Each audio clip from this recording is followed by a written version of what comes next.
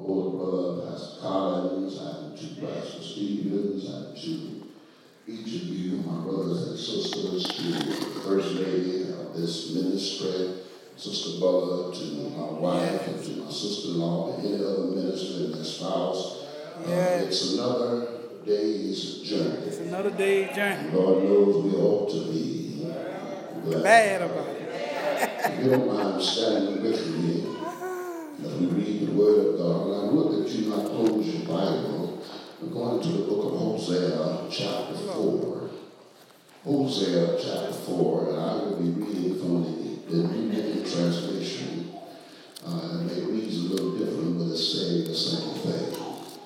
Hosea, one of the Old Testament prophets, Hosea, chapter 4. We'll begin reading at verse number 1. And I would that you not close your Bible so that you won't think it was made up. Verse 1 says, "Hear the word of the Lord, O people of Israel. The Lord has brought charges against you, saying there is no faithfulness, no kindness, no knowledge of God in your land. You make vows and break them. You kill, steal, and commit adultery. There's violence everywhere, one murder after another. That is why your land is in mourning, and everyone is wasting away. Even the wild animals and the birds of the sky and the fish of the sea are disappearing. Oh my God. Don't point your fingers at someone else and try to pass the blame. My complaint, you priests, is with you. Good God. So you will stumble in broad daylight, and your false prophets will fall with you in the night. And I will destroy Israel, your mother. Oh my God. My people are being destroyed because they don't know me. Oh my God. The lack of knowledge. Since you priests refuse to know me, I refuse to recognize you as my priest. Oh my God. Since you've forgotten the laws of your God, I will forget to bless your children." That's enough to talk about for a few moments. You will be seated in the presence of the Lord. I would that you look at somebody, give them a great big Sunday morning smile, a smile, like you're just glad to see them at church. Look happy if you're not happy. Don't mean mug today. Just look like you're happy. And tell the neighbor, oh neighbor, the danger of rejecting the knowledge of God's word. The danger of rejecting the knowledge of God's word. A lot of times, just because we are a New Testament church, people want to get rid of the Old Testament. But I come to tell you, my brothers and some sisters, there are some things that were prophesied in the Old Testament have not yet come to be. So God's word is still the same. When you look at Israel, Israel was God's chosen people because Abraham was a Jew, and Abraham had a son named Isaac. Isaac had a son named Jacob. Jacob had 12 sons and 2 grandsons, and there came the 12 tribes of Israel simply because Jacob's name was changed from Jacob to Israel. That's right. Now, brothers and sisters, we'll come to find that later on, after the death of Solomon, one of his sons took over kingship, and because he made a bad decision, there was a split in God's people. There were 10 tribes that stayed with Israel, and there was 2 tribes that became Judah. But can I tell you something? They were all still God's people. And so when we look at it today, you're trying to say, well, that was Israel and Judah. Can I tell you something? God made Abraham a promise that I'll make you father of many nations. I'm going to tell you, when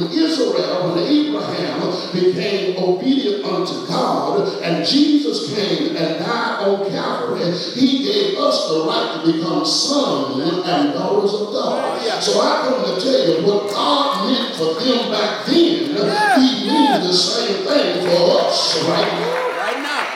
I look at the Old Testament because I look at my mother had 5 boys, and I'm next to the youngest. I got another brother that's younger than I am, but my mother never changed because what my older brother did to make her mad and give him a beating got us the same beating. But the stuff that he did to make mama happy, if we did the same thing, mama would be happy with us. What are you trying to say, preacher?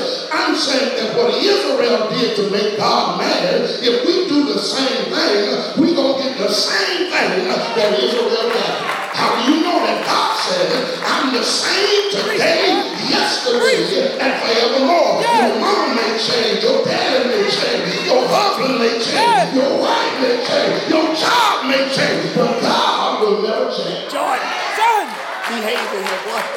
God will never change.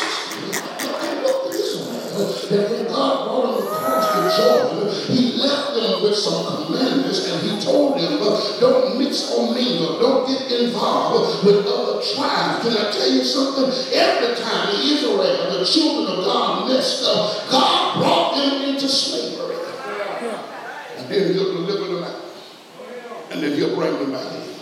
And when I got to the text today, I was looking at my brothers and sisters as what's going on in America. I look at what's going on in every city. It's not just only in Kansas City. It's everywhere. It's in the small towns. It's in the big towns. It's in the big city. What's going on is everywhere. But I come to tell you, we are looking for a solution. We talk about let's march so that we can bring some peace to the neighborhood. I come to tell you the reason the problem is like it is because of the children of God. It's right there, Larry. It's in the text. It's right there. It's us, in the Larry. text. It's in this text. We be looking everywhere and wondering what's going on. It's in the Bible. We ain't looking in the right place. We're trying to spend millions of dollars to bring peace, but when the children of God is out of control, that's what's going on with the world. Preaching here, John. We talk about the crack man. We talk about the young lady that's selling her body for a little bit of nothing, but the real problem is in here. In the house of God, boy.